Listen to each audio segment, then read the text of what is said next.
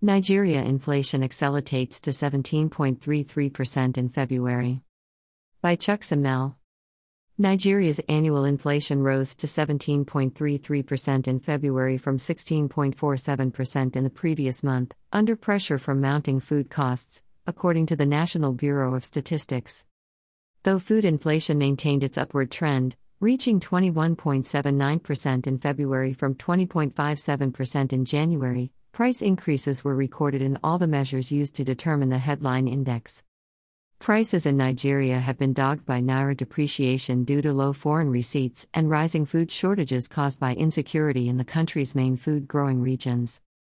Though the Central Bank of Nigeria set a target band of between 6 to 9% in its inflation management, the actual rate have stayed outside this band for the past 6 years.